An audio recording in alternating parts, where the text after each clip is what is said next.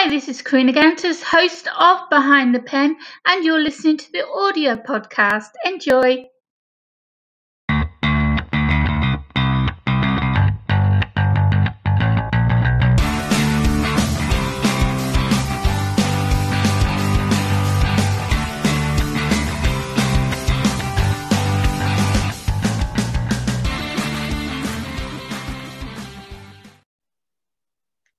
Hi everyone, I'm Karina Gantus, your host for Behind the Pen.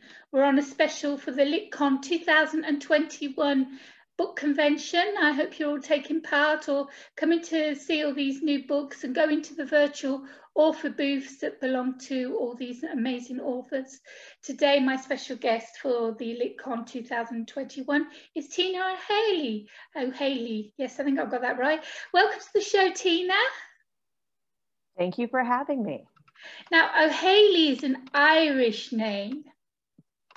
So, are your roots from there? I'm from everywhere. My husband is from Ireland, about 2 generations, though it's actually Haley. We added the O just to be rebels many years ago. My family comes from England and Italy and just everywhere. Just like if they were getting on a boat, that was me. And where are you yourself now? Where in the world are you now? We're in the mountains of Tennessee, up near Mont Eagle. I would say so we have snow today. You haven't got a very American-ish accent at all to you. Well, I try and hide the Southern accent, but it comes out if we get, yeah, tipsy. I just heard you just say. Very clever, very clever. Yeah, I've got Irish roots. My grandfather was from Dublin. My nan and pap were Irish. My mum was half Irish. My dad was Canadian. So I'm a little bit of everything as well. And then I'm over in Greece now. So there you have it. Have you been to Greece? I've never been there. No. Oh, wow. Ireland and Scotland, but never Greece. Oh, it's beautiful. Beautiful people, beautiful country. Couldn't wish for a better place to live. Love it. Okay, let's get down to the business. Behind the Pen is for authors, illustrators, musicians, editors, directors, producers, anyone who basically picks up a pen is on my show. And yourself, what is it you do, Tina? So by day, I'm a professor of animation. So I animate both in 2D and 3D, sometimes stop motion. And then in the evenings or early mornings, I write fantasy and thrillers actually now. Wow, where should we start? Wow. Well, when you're an artist, I know that when you're an artist, it's normally you're not in just the one profession. When you're an artist, you have that gift that you're able to do other things. Like for myself, I'm an author, but I'm also a singer. For you, you're an artist as well as a writer, an author. So let's go way back. And when did it all start for you? What came first? Was it the drawing or the writing? The piano. Oh, wow, she's a musician as well. Love it. Yes. I would say that started first. I trained and actually competed in like high school and things like that, and loved the piano. So that was my first entrance into creativity. And what it happened is that there was this rule in the house, and all my siblings would just be like, "Oh my gosh, the rule." When I was playing piano, no one could interrupt. It was like, and it was a busy house, and I'm an introvert, right? So all this, noise and cacophony and things going on. But when I was at the piano, it was like, everyone be quiet. Tina is playing. She's got to practice. That's like a rule. So that taught me that creativity was a safe space. So then I branched into art, and probably about the same time, I was probably, real little, like 8 or 11 or something. I got the typewriter out, got this old beat up, Royal typewriter from my mother, and started writing short stories. And so it just all kind of came together as when I created, the world disappeared. And that was wonderful. What a great thing to have as a kid. Yeah, most definitely.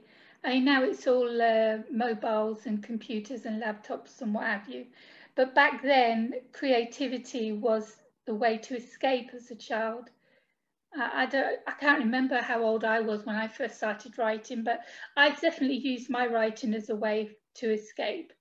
I've never been much of an artist. I think for me, I've got to be in the mood to draw something, but when I am, then I can really concentrate and I can do something good, and something good will come out of it, whether it's a painting or a sketch. Same as poetry. I could never read a poem book, but I could write poetry if I'm in the right mood. Mm-hmm. You feel that same way, yeah? I do. It's challenging to read poetry, I find, unless, and they're like, you know what, I really get it now, and I'm all into it. Yeah, yeah. So, you went to college or university to study, what was it? Was it illustration or writing or something totally different? It was animation, actually. It It was was one of the very animation. first degrees. And I started out as a graphic designer. I was horrible, absolutely horrible. That was back in the days when you had to do it by hand and the computer was just getting invented. And then I found these computers like in this little room, like, hey, what's that? I know how to program. I took a class in high school and I was kind of a nerd on the side. And so I found that and then changed my major and haven't looked back. It was been fabulous. But my grad degree is actually computer programming, hardcore, because I wanted a challenge and wanted to prove I could do it because I actually have no math background really. But that's helped me because I write textbooks on that side of things. So for animation, I Gotcha. write textbooks that get a little nerdy. And then, of course, that's always my interest is a little bit of science and things that I don't know about, but they're fun to learn. And I pour those into my fantasy books. Wow. So you are really mixing them together, aren't you? I try to. So the first thing you got published then, when you could call yourself a published writer, a published author, what was the first thing you got published? So in 2010, I published my first textbook, but I didn't consider myself a writer, even though like it was the first book of its kind. It's still the only book of its kind in its topic. But I was like, no, that's just textbooks. So I No. self-published a novel in 2016. I finished the book. I'm like, you know what? I'm going to learn this self-publishing thing. So proud, and sold, maybe 100 copies to mostly my cousins who just, I love them. They're just my best fans. They're precious. And they made a big deal, and some caver friends, I'll get into that. It's about caving. I'm a caver on the side. Oh And gosh. Would right, you have time to do all I don't this? sit still, right? I know, but no, I do. I get my 8 every night. I have to Oh gosh. nowadays. But then a publisher picked it up, and in 2018 it was actually published by a small indie publisher from Texas, and I've been through that ride and published another book since with them. But yeah, it's been wonderful. And now I feel like I joined in with a couple of writing groups to help, learn the craft and really get into why you would use a semicolon, not use a semicolon. And this is super helpful. And I have to do a shout out because the original book, the very first one, was because of the writers group I was in, SHIDDY writers group. There you go. And our goal was you had to write a book, you had to finish it. It didn't matter how awful it was. And I think that was the hardest thing because I was so set up as a professor of animation. And, I write all these textbooks and, I'm so perfect. So, what happens if I write something and it's awful? What if it's a dumpster fire? And so having that group to help me get through and to say, yes, we have to write it. Doesn't matter. Put another name on it if it's bad. And it was actually pretty good. I mean, that sounds a lot like November novel writing. Have you ever joined that? Have you ever done? Did you? I've finished 2. You did finish 2. Well done. Mm-hmm. I've done it once, but only because I'd already had the plot and the scene sort of mapped out. So it's basically just going in and writing it, and I completed it. But I won't do it again because it's hard. Congratulations. It is hard, and I just feel like you're rushing it when you shouldn't rush a novel. It's not for everyone. I think when these people that give themselves so many words to do every day, I'm like, why? Why you do that to yourself? Because you've really got to be in the zone to write. Otherwise, what you're writing isn't half as good as what it would be if you were in the zone. Mm-hmm. That Well, makes sense. it does make sense. It totally makes sense. So the first one, I tried one and I totally failed, but I was cheering all my other friends on because I just finished Absolute Darkness, my first book, and I didn't quite do. I started my second one like, no, it was just awful. Then whatever year, 2000, I can't even remember, 18, I think.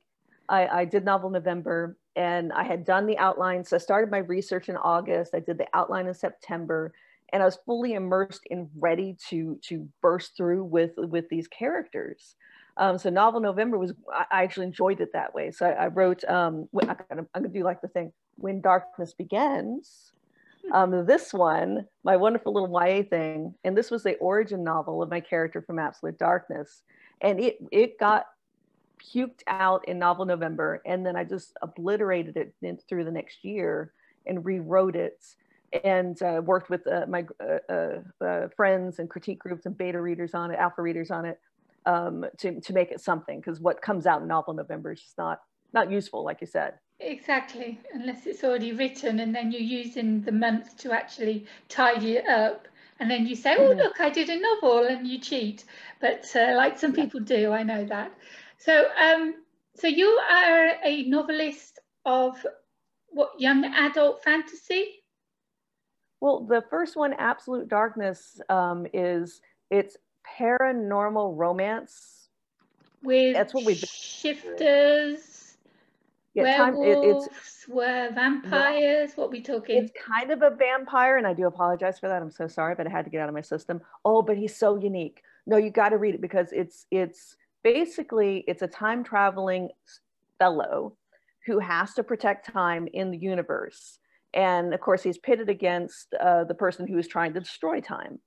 And he can see through all the time. He can manipulate it. The destroyer or the manipulator cannot. He has to inhabit linears, and that's us because we just see time linearly. We're just trapped little mortals. So there's this epic battle going on, and these two caver chicks, they're cave divers. They're really. What do we got that idea from?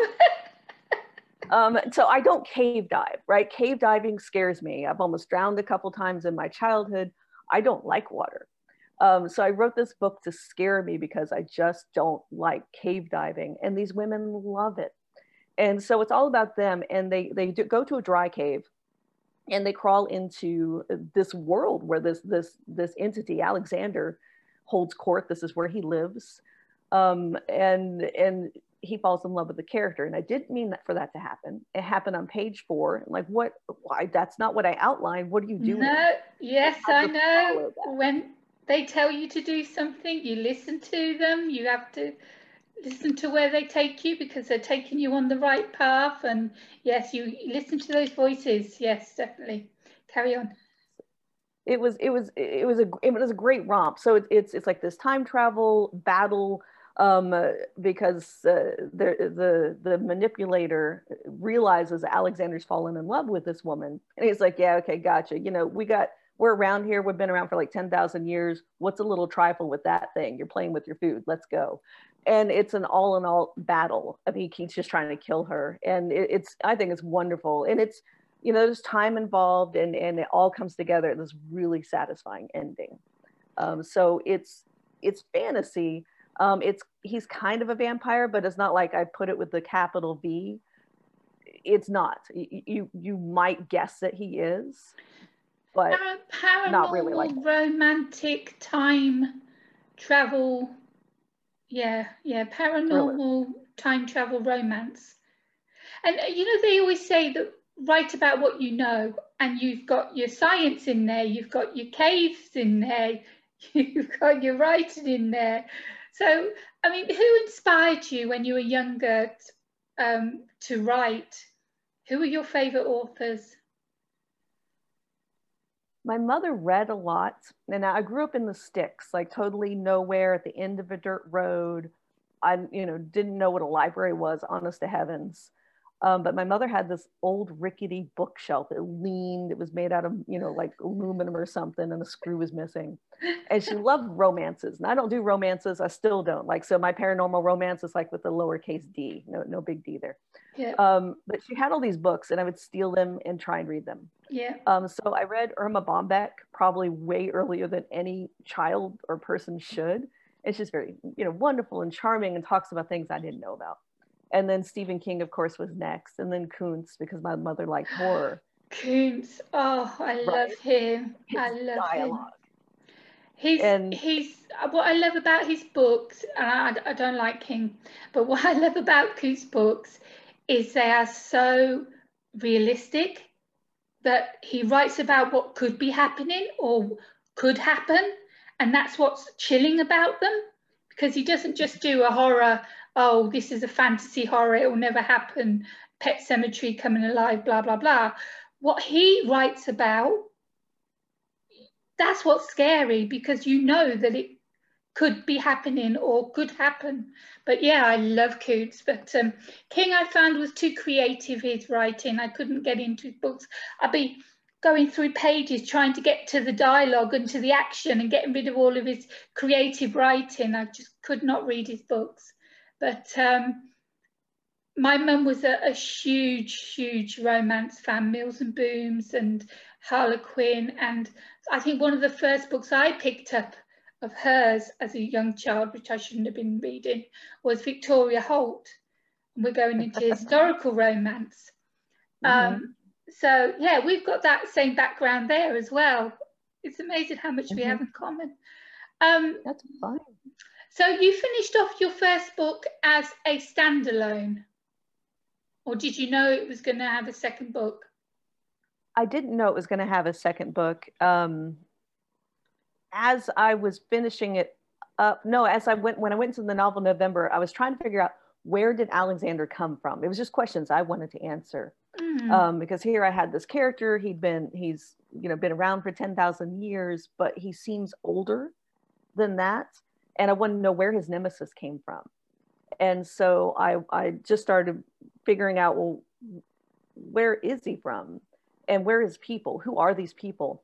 And so I asked those questions, and this character, as just like Flora, this character, the Shama, she just walks into the room, you know, with these nasty, gnarly, bloody teeth anklets around her ankles, and demanded attention.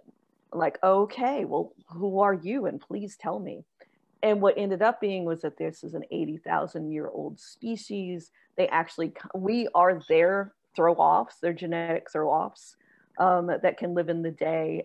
They become time travelers, and actually it's a multiverse that they live in. And actually she lives in the multiverse. So she just wields in as part of the dust of the cosmos.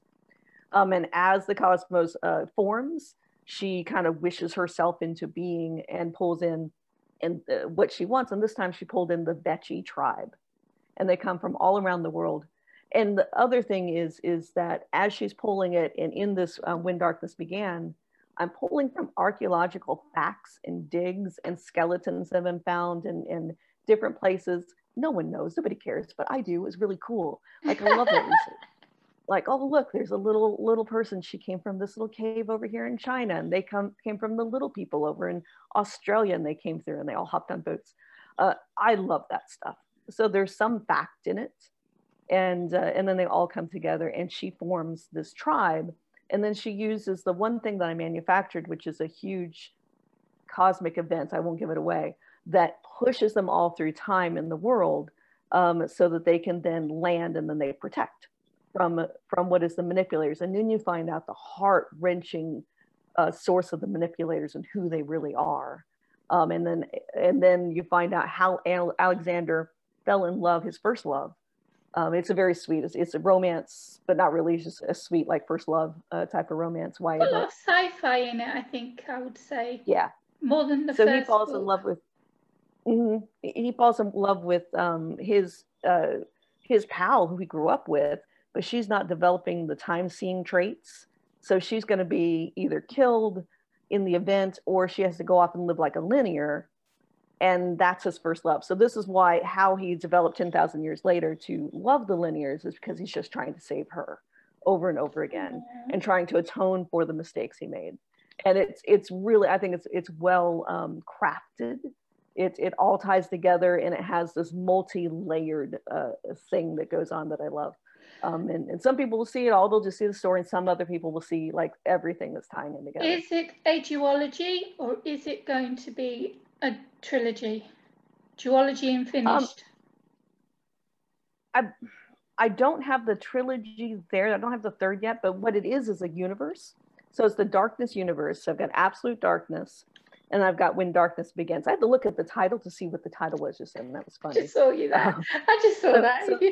I didn't miss that. I have to keep my name tag on me. But that's like the Darkness universe. And then the dark book I'm writing now, which is called A Dark Drink, it's a thriller straight up. No time travel, no nothing. They're not aware of each other. And it's just this woman, Jude, she just wants to ride motorcycles, go caving, and make drinks. She does mixology YouTube video drinks. And everything comes crashing down when she gets a severed finger in the mail, and her world falls apart. And it just gets, crazier from there. But she's not aware of Alexander in the Darkness universe.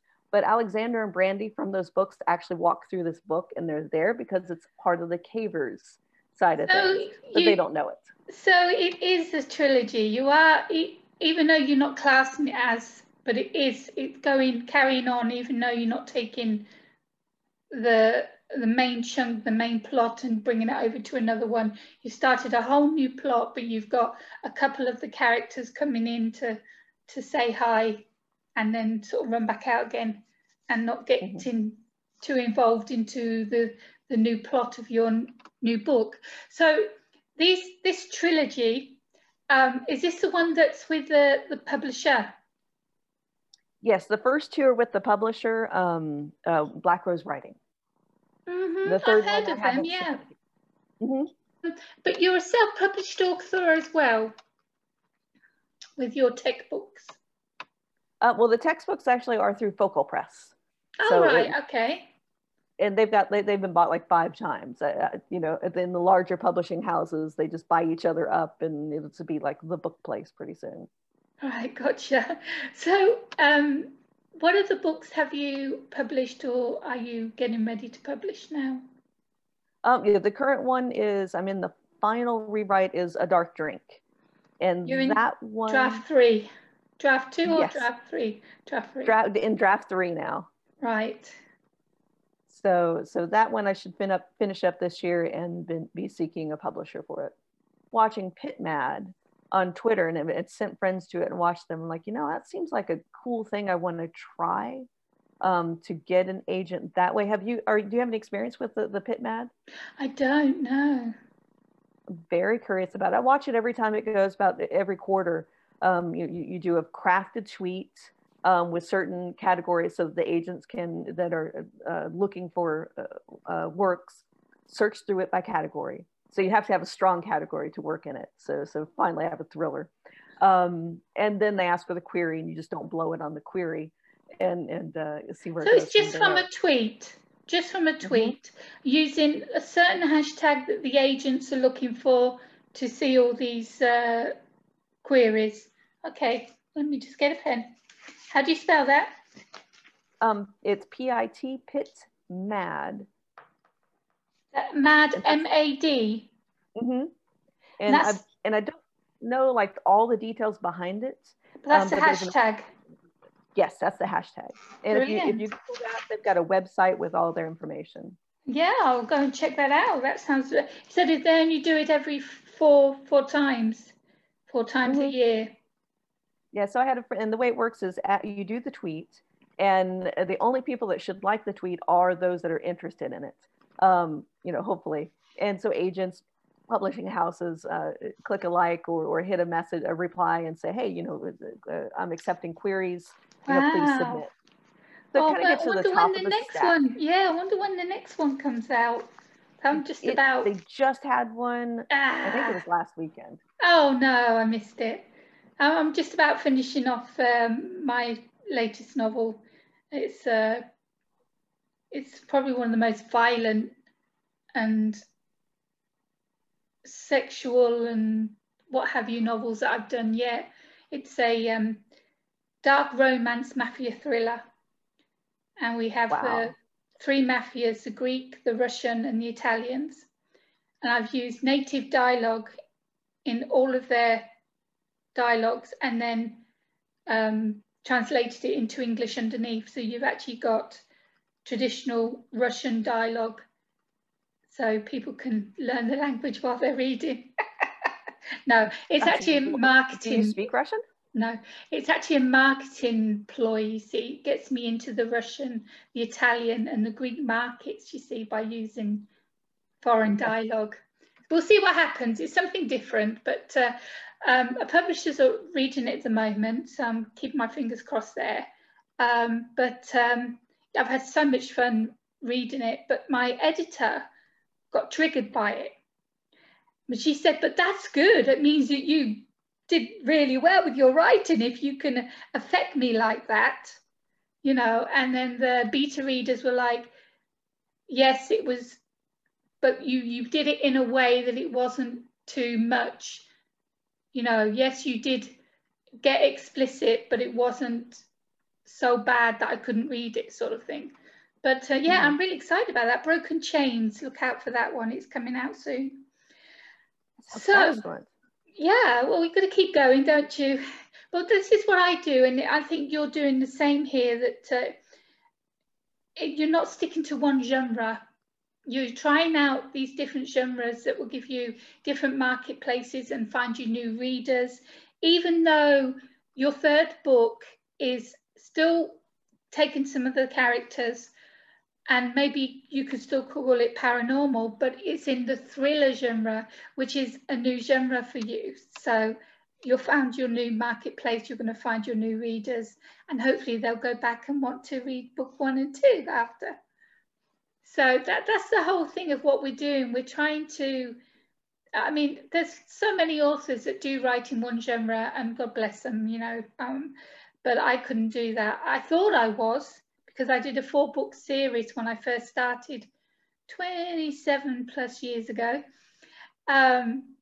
It was for outlaw motorcycle clubs, a bit like Sons of Anarchy. Before Sons of Anarchy ever came out, my books were out there. Just so everyone know, I was out there first.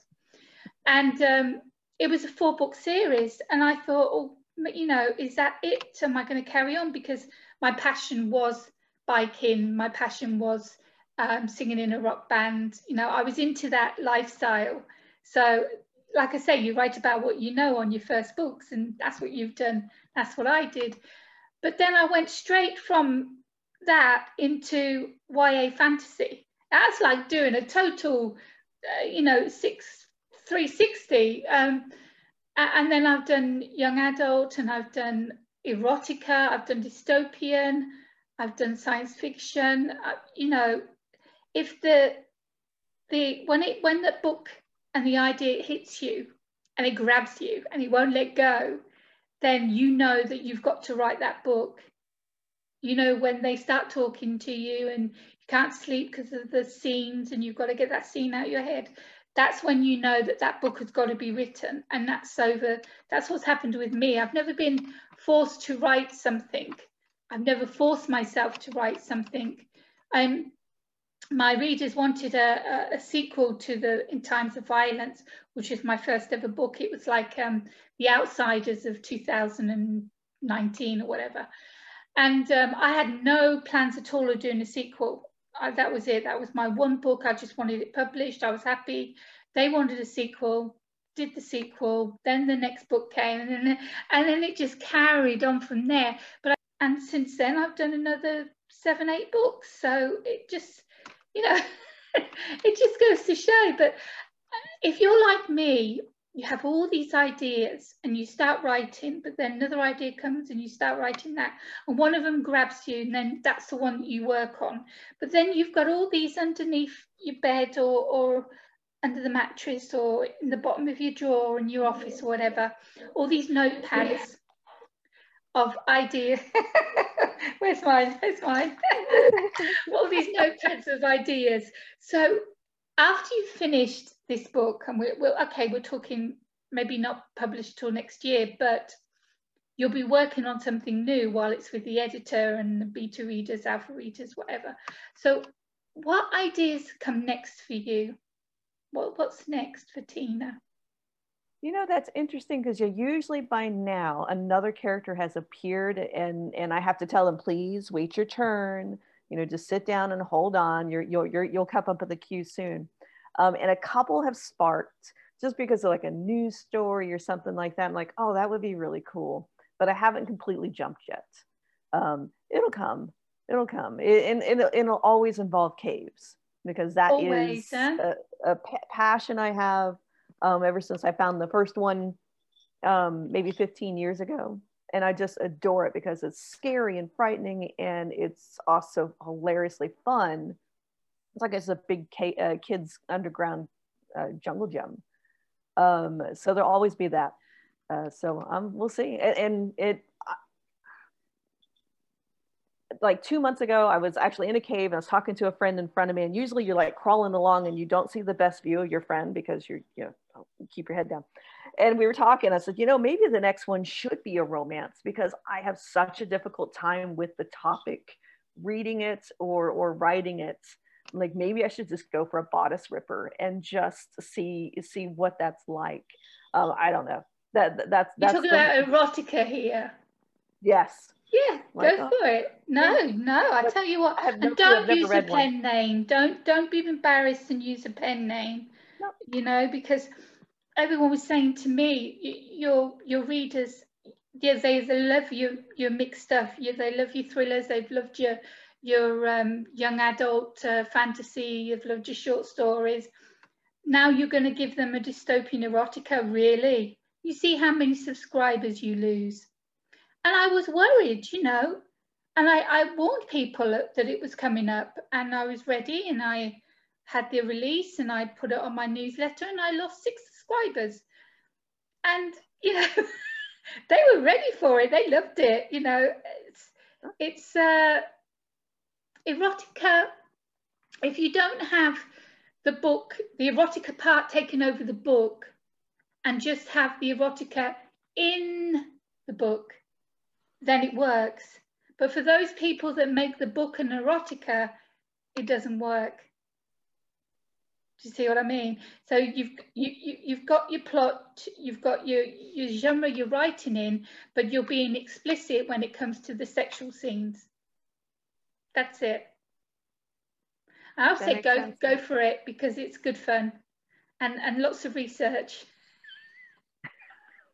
Oh my. Well, character driven and building a world that they're in, that I can do. The rest I'll have to figure out and it'll be good research. I mean, the world that you've built with your first 2-3 books, world building is one of the things we're doing with LitCon. We have a lot of panels, live panels, where we're going to be talking with, excuse me, we're going to be talking with authors about the world building they've done in sci-fi or fantasy, paranormal and what have you. I think I'm signed up for one of those. Are you? Oh, good. Yeah. Good. That's going to be good fun. I'm hosting about 6 of them, so it could be, you could even be in one of mine, who knows. But yeah, LitCon's going to be good fun for those people that are watching now. It's past, it's finished, so you missed it. So wait till next year. But have you ever thought, with your illustration, your good sense of humour, you certainly have one, and your love for caves or your love for science, to actually do a children's book? I have one right back there, but I wrote it for my kids and illustrated it, and that's where it is. It sits back there. Now I read it, I'm like, oh, there's some typos in there. I gotta fix that. It's always there. I have a couple of them that I've written. One my husband illustrated. He's also an artist. We met in art school. Oh, and, that's so sweet. I've never gone through and thought about putting them out there, but now that it's so accessible, right? The self-published route is more than it's ever been, right? I'm a children's books I mean, children's books, the authors, these illustrators, they're just as big as the fantasy authors now. I mean, they're so wanted and so well received and sell really, really well. That's something you could think about doing in between your next book, you know, because it doesn't take long to write a children's book. And with you being an illustrator anyway, or an animator, you can do, I could see an animation, the whole film of your children's book. Have you ever thought of doing that? You know, I know animating is so difficult and it takes forever, but have you got book trailers of your first 2 books? Have you made your own? Mostly, yeah, mostly I did for Absolute Darkness, I did a lot of just animated GIFs. Nothing huge or anything, but yeah, just small animated images out there. That was fun. Yeah, I mean, you've got to think everything's virtual now. Everything's virtual marketing, virtual promotion, because of not being able to go out there and do your book readings and your book signings and book conventions. So thinking out of the box is how you're going to get noticed. And I think animation video of a trailer of your book would be really unique. I know it's going to be a lot of hard work and many, many hours, but I just think it would be really unique. And if you had the audacity and the time to do it, then, you know, that's something that would be really, really unusual. And I would love to see that myself, but I still want to see your GIFs though. You've got to show me your GIFs. I'll show them to you. And it's and you are right. So a lot of authors walk at it like they don't know how to, they're not very digital savvy and all these things that you have to do. And of course I'm digital native and take it for granted that I can be like, you know what, I think I'll just make, all these GIFs out here. And so I had a huge promotional campaign for Absolute Darkness on multiple levels. And I just had a blast. And then I turned around and actually use those, and I teach with some of my classes how to make them. Oh, wonderful. Because I'm laying around and I'm teaching intro to computers sometimes. Like, here, this is how I did this. That's really cool. It was a whole lot of fun. Yeah, that's really good. Yeah, you've got so many talents and not just talent, but your hobby as well with the caving. And you're saying you're still getting 8 hours sleep at night. How do you do it? How are you multitasking? How are you? You got a calendar where you pick off times to do certain things every day. That's it. Is it really? Time management. Yeah, time management. So it's the routine. Like right now I'm in the quarters. So I'm teaching, I teach 4 classes on a light quarter, 5 classes when I'm overloaded. And the university I work at, like it's all in. Like I don't really have much time to have other thoughts because I have to really it's hardcore. It's like top tier teaching. So during the summers, during the December's off is when I do the bulk of my writing. And then when I'm teaching real hardcore, then I can do editing. I can do a little bit here and there. So yes, super, super focused, time here, time there, but also very important, time to relax, right? What's that? Time to enjoy. What's that? Because as well as your teaching, as well as your writing, you have to find time to promote your own books. But then I'm up at 10 o'clock at night till 10 in the morning till 10 at night for my clients 5 days a week. And wow. After 10 o'clock, I'm reading, but I'm also there in case they want to message me about anything. And then Saturday and Sundays is mine. That's when I market my books. That's when I do my writing, do my editing, whatever needs to be done, or I couldn't get done in the week for my clients, also goes into my weekends as well. Right. Yeah, it's constant, right? I'm reading. So in my writers group is on Sunday. I just finished all my critiques for that group. And now I've got 2 books in that I'm reading for author friends. One for feedback and one for beta reading for like a blurb, right? And it's a constant thing. But I do enjoy, I love reading other people's books. And then I'll take a break and I'll go read, Cormac McCarthy or Cheshire Quinn Yarborough, like my favorites. If it's weird, but I'll read Blood Meridian once a year, and if I haven't, then I feel like I'm lost. Like I go back and read it because he just makes me weep. It's just like, actually reading those books made me want to write, made me want to publish, because the best books have already been written. It's okay. I can write. They've taken care of being the best. It's okay if I'm not best. Just fabulous stuff. Can I put a gift there in the chat for you, or? Of course you can, yeah. Let's see if I can find it real quick. It was Essie Hinton that made me want to become an author after reading all of her The Outsiders, Rumblefish, That Was Then, This Is Now, Tex, Taming of the Star Runner, all of her little novellas. And after I went to the library to try and find more rebel type fiction, I couldn't find any. And I was like, that's my marketplace. If she can do it, I can do it, because I've got a story to tell. And after 30 odd rejections from agents and publishers, I said, no, I'll do it myself then. And at the time, there was no Kindle, there was no ebooks, it was all paperback. So it was harder to sell, most definitely. But you weren't selling your book for 99 cents, so anything you sold, you're actually making money from. So that was a good part of it. Well, yeah, I love the Kindles. I mean, of course, Kindle you have these voracious readers that can just get, belly up to the buffet of, bites and ingest as much as they want, which is fabulous. Like, I love that. I also, my books are available on Audible, and that was an experience. Awesome. Mine's just coming out.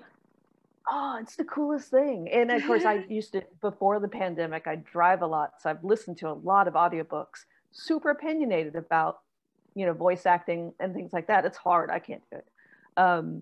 And the fella that did Absolute Darkness, his voice, like, you could just listen to him for days. He got it. He was definitely, if I could pick somebody, he would be Alexander's voice. I loved it. So is he doing number 2 for you? No, someone else did the When Darkness Begins, and that's okay, because it's YA and it's from a different viewpoint. And I enjoy that one as well. But it was painless. The publisher took care of it, and actually it was like Christmas presents. I didn't know what was happening until they said, hey, by the way, surprise, here you go. I'm like, oh, that's so cool. Oh, wow. It's such a great experience. Yeah, mine's, I don't know when it's coming out, but mine's just been finished, and I can tell you I bawled when I heard the 5-minute promo of the reading that they're going to be using for sales and that. I'd bawled my eyes out, because I'd been waiting for this. This book, Illusional Reality, was written 2016, and as I live over in Greece, I can't do my own audiobooks because I'm a narrator myself. I can't do my own audiobooks, and I couldn't hire anyone. ACX wouldn't allow me to. So there's me with this beautiful book that I would love to have got in audio, and it was never going to happen. And then when a publisher decided to take on both the 2 books, it's a duology, and I said, oh, are you going to do an audiobook? I said, I'll sign with you if you're going to do my audiobook. He says, yeah, I'll do your audiobook. I said, I'm signed then. And that's one of the reasons why I signed with them, because I've been self-published 14 books now, and I'm self-published apart from 2 of them.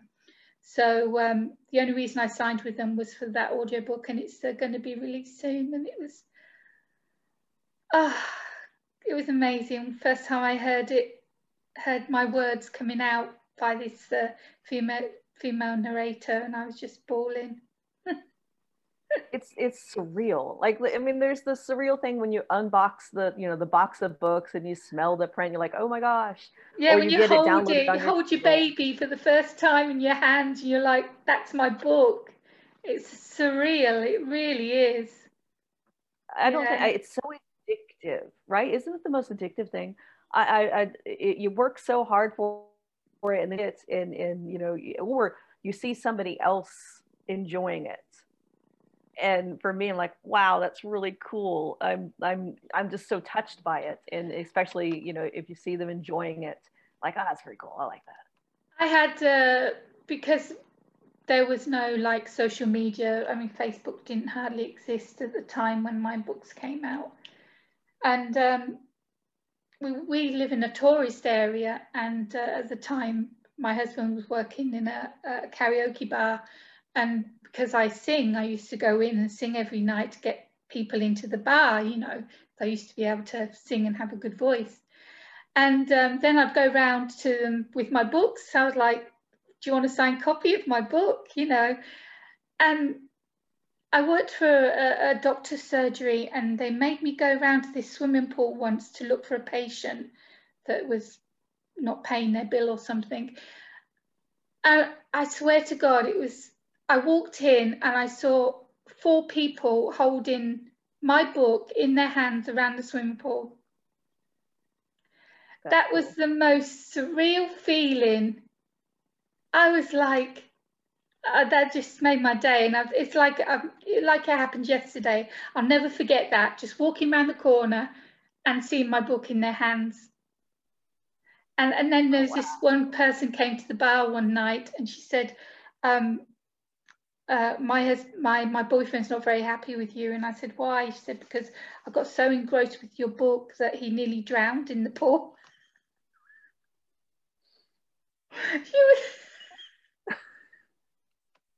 He got cramp, and she was like this. Oh, that's the best review I could get. That almost lost my boyfriend. Don't read this unless you. It's a killer book. Yeah, it's a killer book. But yeah, awesome. Yeah, it's beautiful when you get feedback like that. It is indicative, and it gives you an incentive to keep going. It gives you the confidence to know that you've done something right and that people love your work. I mean, not everyone's going to love it. I got a 2-star for my Flash of Horror the other day, when everything was 5 stars up until then. And I'm like, yeah, okay, it happens. Not everyone's going to like it. And years before, I would have been bawling over that 2-star review. I would have given up writing over that 2-star review. I would have ripped up all my books over that 2-star review. But you learn to get thick skin, but you also learn that not to give too much into the reviews. There is a lot out there as it is now, most definitely.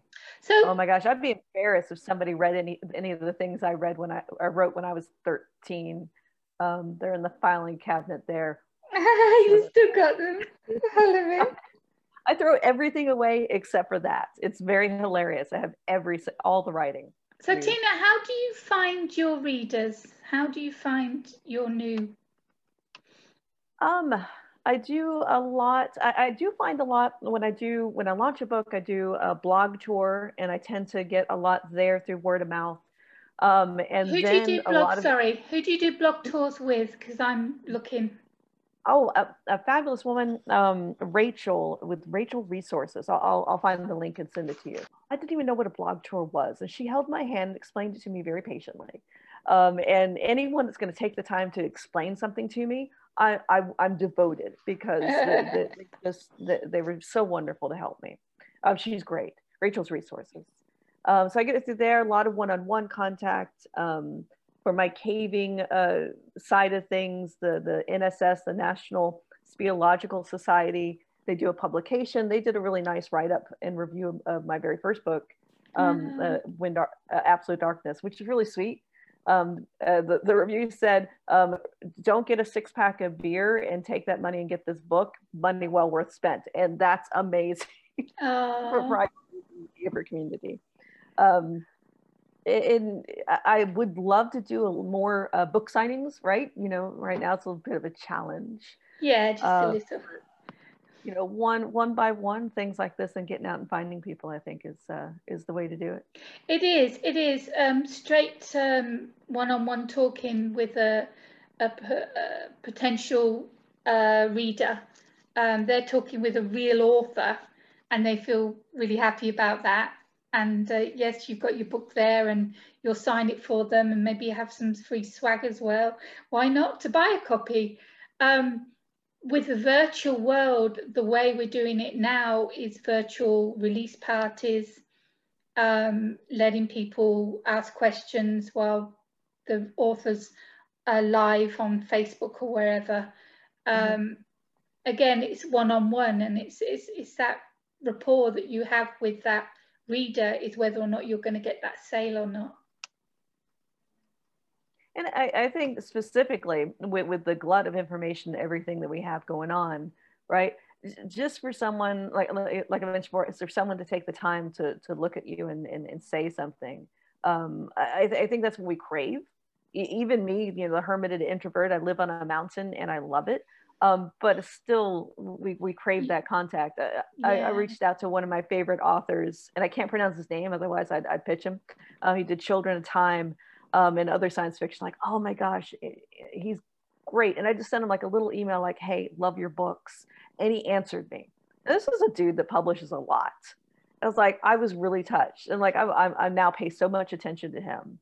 And then Hugh Howey, who did the Wool and Steel trilogy, I went to a talk with him that he was giving, and actually got put in like a Zoom breakout session with him and got to speak with him with some other authors. Wow. Cloud nine, right? That just made my day, because this man defined self-publishing, and he's a fabulous writer. He does great science fiction and very appropriate for right now, dystopian type of things. But then you put yourself into the same shoes as the reader, how they feel about you when they're talking to you. So you know how ecstatic they are to meet you, whether they're a fan, whether you're a new author. It's, oh, you're an author, you've published a book. Well, that's enough for them just to know that, you know? Yeah, I think people are very appreciative of what people do. I find anyway, whether it's their art or their animation, or, you know, the fact that they're, you know, really digging, you know, baseball stats or something like that. You just got to connect with people. That's it. We want connection. This is the reason behind the pen works so well, is because readers don't understand our process and our mindset. They are now, because I've been doing this since 2016. I think people understand how wacky and psychotic most of my readers, most of my authors are. I take that as a compliment, yes. Yeah. Well, we hear voices in our heads, and they're like, what? Talk to them. We talk and we have conversations with those voices. We do. It's the norm for us, you know. But it's important for me for them to understand the process and what goes into writing a book. They buy a 99-cent book off Amazon, and they read it and they give it a 2-star review because they didn't think it was worth 5 stars. But do you know how much went into that book? Do you know how much time, labor, blood, sweat and tears and nightmares and dreams and time, and then it's not just the writing. And for us, the writing part's the easiest.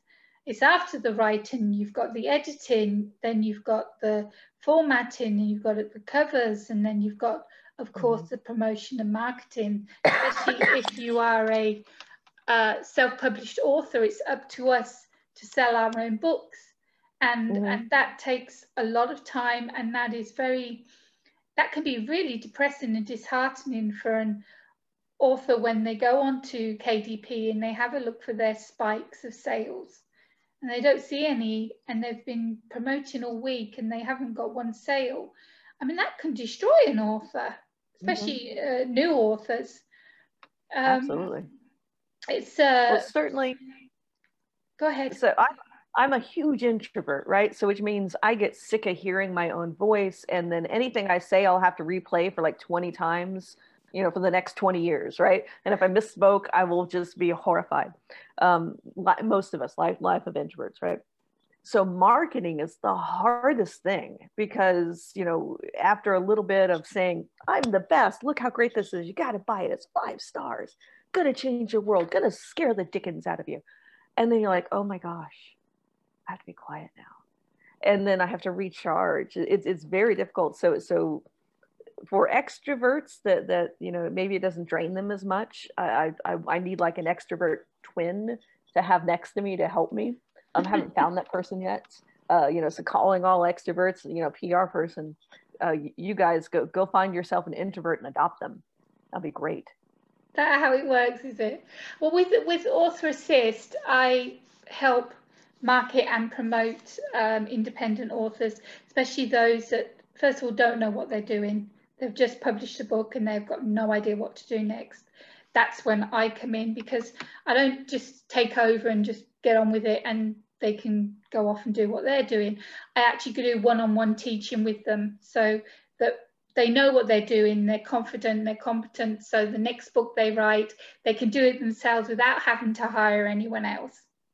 And for me, that's really important, is to give back what I've learned, because come 27 years ago, I didn't know what I was doing when it came to try and get sales for my book. Like I said, there was no ebooks, it was all paperback, and there was no social media at the time either. Yeah, that was a totally different ball game, that was. But then I have my clients that are award-winning best-selling authors that are just writing constantly and don't have time to promote any of their books, that they come to me so I can do that for them. But with what you've got to do now, being it is a virtual world and a lot of authors can't do, is put themselves out there, like what you're doing now with me on this podcast and YouTube show. People will be listening and they'll be watching. A lot of people can't do that and have never done that and are scared to do that, are scared to put themselves out there. But that is, unfortunately, the only way to do it at the moment. Radio, podcasts, Zoom meetings, it's the only way of people seeing who you are and knowing about you and your books. And if you're one of those people that does live in themselves, it must be very hard to come out and suddenly, here I am, world, here I am. So, I mean, how difficult was it for you when you knew that you had to go out and start being an author? It was, well, luckily, being a professor, I talk for a living, and that has taught me, I have this lifelong ability to make myself get out of my comfort zone. Way back, starting, competing and getting up on the stage and playing piano, when I would just rather be in a hole, reading a book. I don't want to do that. So you just got to put yourself in those situations and then realize everyone's rooting for you generally, right? Yeah, there's going to be some naysayers and there's going to be some hecklers that just are unhappy with the whole world and they like to that way. Yeah, trolls. So, so that's fine, but everyone's generally rooting for you and they're interested. They want to say, go get them. And or at least that's, maybe I live in a really weird, wonderful world. I mean, that's kind of what I see. And you just got to put yourself out there. And in animation, for instance, I mean, we have to show our work early and often and have the next supervising animator look at it and destroy it, basically, to say what we did wrong. But we have to catch those errors early, because if they go on, everything builds on it and you have to start everything over again. So it just becomes part of the artist's life. One brick goes down and the whole wall falls down with that. Yeah. Exactly. Yeah. What do you prefer? I mean, what's easier for you? Animation or writing? Oh. Wow, that's a tough one. Well, I guess when I'm done animating, I write. So writing probably actually is the first thing, because it's the thing that I go to all the time. But I animate for work, and more I'm on the technical side of things, like making 3D models and making them move. Oh my God, I would love to see my monsters come alive like that. How does that work? Oh, it's so much fun. The class I'm teaching, I'll teach this afternoon. We did it. I'm looking to see her. My maquettes are way back there. We went through and designed characters, and then we modeled them in clay, and now we're in the computer. the computer, modeling them in 3D and sculpting them there. Oh, wow. And I don't teach the class that makes them move to this quarter. Someone else has it, but I also teach that. So then we put like the bones and muscles in them and then you move them. Wow. And it takes forever. But then when they come alive and you have fun with it, like that's what it's all about. Oh, that sounds awesome. Yeah, I could just imagine seeing the buzz stack, which is just a floating mass of jellied flesh with one eye in the middle. I would love to see that. They didn't come alive. Okay, Tina, where can people find you on social media and where can they find your wonderful books? I am everywhere out there as T.O. Haley, Haley. I'm on Facebook, Darkness Novels, or wait, no, Darkness. You know, it's my books and I should know the name of it. And I forget every time somebody asks me this. Darkness Universe Novels. There it is. On Amazon, Barnes and Nobles, BookBub, the whole thing. You're wide. My blog, and I actually have to pull it up to look at it so I have to say it correctly. It's been around forever, but it's coffeediem.wordpress. That's how old it is. But I keep everything about my writing out there, and I'm pretty easy to find. Twitter too. You have a newsletter as well?